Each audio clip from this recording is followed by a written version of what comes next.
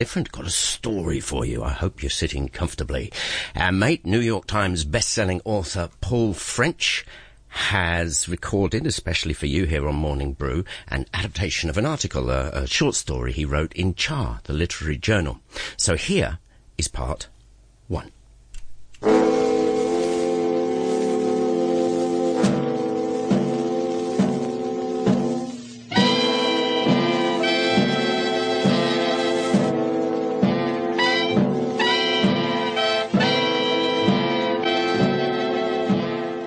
Strangers on the Praia, Episode 1.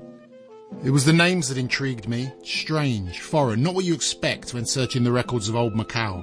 Reuben, Lefko, Ruckenstein, Cohn, Rosenblum. Someone looking for traces of those suddenly stateless Jews who found themselves cast out of old Europe and left adrift in that great port city by China's Yangtze, Shanghai. Nansen passports in hand, they queued for visa stamps and paid bribes for letters of transit in their search for routes to freedom. Of course they sought out Macau, a way station to neutral Portugal. From Macau, or so the rumour said, boats departed for Lourenço Marques and Lisbon. More rumours told of the possibility of obtaining visas for America, Australia, Brazil. They crowded aboard tramp steamers or irregularly scheduled ferries, hugging the China coast down to Canton and Hong Kong, and there joined ferries bound for Macau, jostling for room with the Portuguese and Macanese fleeing the Japanese occupation of the British Crown colony. The Praia Grande, possibly a key for freedom. Temporary, but maybe possible. In Shanghai, a Portuguese visa that had been a few $100s come short to a corrupt official a year before the Japanese invasion of Hong Kong was now treble that, quadruple. Others got Banana Republic passports that allowed them to transit to Macau and on to neutral Portugal. Dominican, Cuban, Salvadoran. What those refugees Jews paid for those passes is rarely recorded. We can safely assume it amounted to considerable sums in cash, tiles, jewellery, bullion. What then of them in Macau? I search for them in any way I can. Long-forgotten consulate records, directories found in used bookstores, moulder in hotel records, discarded immigration cards, gossip and rumour, those major currencies of wartime that don't yellow and fade or crumble to dust. Gossip and rumour. I see them on the Praia Grande, wandering into the main square, the Largo do Sonado, looking for lodgings, flophouse accommodation, cheap pensions, while they join queues at the few open consulates seeking to take the next step. It's a roundabout route of immense proportions. They are dressed like they just stepped off the Kartnerstrasse in Vienna or the Kurfürstendamm in Berlin. Their attire is all wrong, too constricting, far too hot. They're sweating, though it's a Macau winter. They are wearing the clothes they left Central Europe in. Shanghai is a temperate city, a city of seasons. The winter's freezing cold, the summer's humid hot, punctuated by cool spring breezes and chill autumn rains. But here it is always humid. Their wools, tweeds and thick cottons uncomfortable. The lucky ones are those who've been through a Shanghai summer, for at least they have flannels and linens, summer dresses. From Macau they hope to find renewed passage to Lisbon, back to Europe's shores. Maybe a 20,000-mile round trip of uncertainty, fear and desperation. Word has passed along the refugee grapevine, from Berlin's Jewish district to the crowded Shikumen lanes of eastern Shanghai. There are rooms to be had at the Aurora Portuguesa on the Rua do Campo, a flop house but welcoming, and with a billiard room that has become an informal clearinghouse for refugee news. There are few other alternatives. Even for those with money, the dominating Hotel Bella Vista off the Avenida de República is off limits, full of Nazi officials and their supporters mingling with their Japanese allies. There are camps, hastily erected for Chinese and Portuguese refugees from China and Hong Kong, but conditions are reputedly awful. They will stay at the Aurora Portuguesa till their savings run out. They speak in languages not commonly heard in Macau: German, Polish, Czech, Yiddish. After Shanghai, they also have the common lingua franca of English. They occasionally try Chinese, but theirs, hastily learnt, is Hongqiu-inflected Shanghainese dialect, and the Macanese bread and fish sellers of the cheap stalls around the Mercado de São Domingos, close by the square, don't understand them. Indeed, local Macanese approach them only occasionally. The beggars know they have nothing to spare. The prettiest girls are offered work in the brothels of the Rua de la Felicidade. But there is nothing for the men. They are not labourers, and even if they were, many are too old.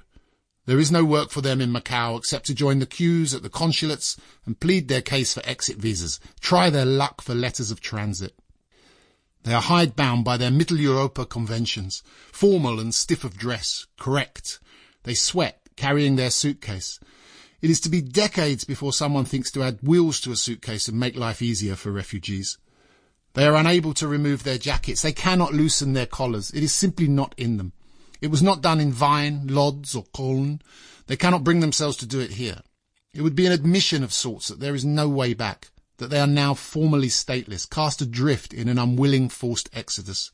It would be an acceptance that this situation is not temporary, that their old lives are finished. They wipe the sweat from their steel-rimmed glasses with the ends of their knitted ties. They stand in line patiently. In the afternoons, when the visa offices and the consulates close, they gravitate towards the Portuguese-run cafes and bakeries around the periphery of the Largo do Sonado. Here they can communicate somewhat, they recognise menu items, they can participate in the main pastime of the refugee, exchanging gossip. A Swedish-registered cargo ship bound for Lisbon will arrive in a fortnight. There are no berths, but they may take on a few younger men as deckhands. You can have money wired by telegraphic transfer to the British consulate, and the English will not charge a fee to retrieve it in Patacas. The Japanese are going to lease Macau from Lisbon and turn it into an Air Force base. There will be work for us all.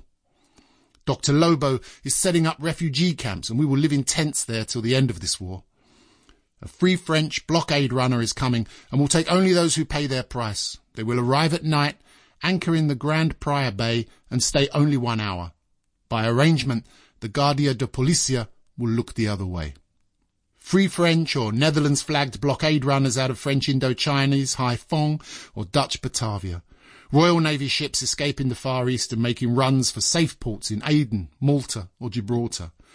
An American troop transport passing. A Chinese tramp that claims it can make Port Moresby. All false hopes.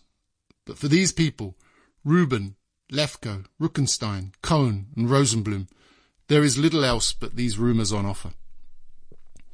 Portuguese from Hong Kong are living in camps in their own colony. Their status now as those who once sent back remittances, boasting of prestigious jobs in British banks and the largest European hongs, is worthless.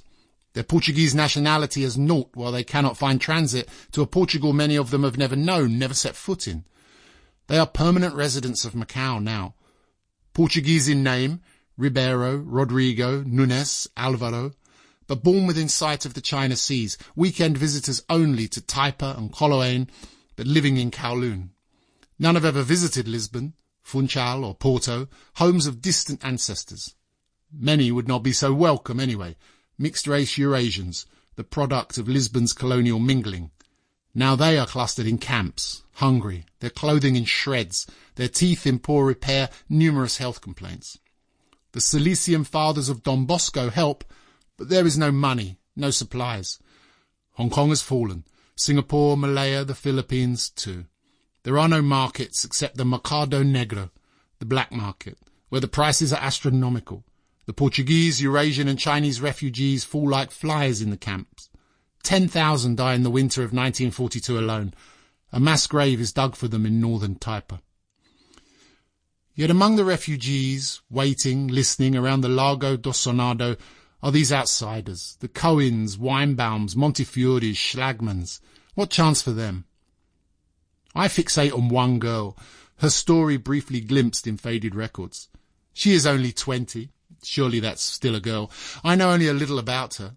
I know she's German, a Berliner, once resident of the Kreuzberg district. Ship records show that she came to Shanghai after Kristallnacht on the Conte Verde in 1938, a refugee ship from Trieste to Shanghai via Suez, Bombay, Colombo, Singapore and Hong Kong in 24 days. With her family, she followed a path that was to become increasingly well-worn, from Shanghai's Wusong docks to the Hongkou district and a crowded tenement.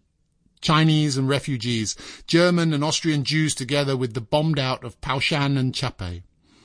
She studied English, Spanish and secretarial skills.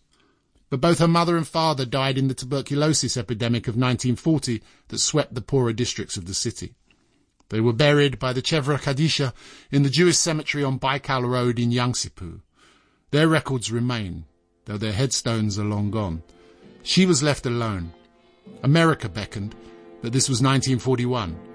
With no family left, she took a chance on Macau.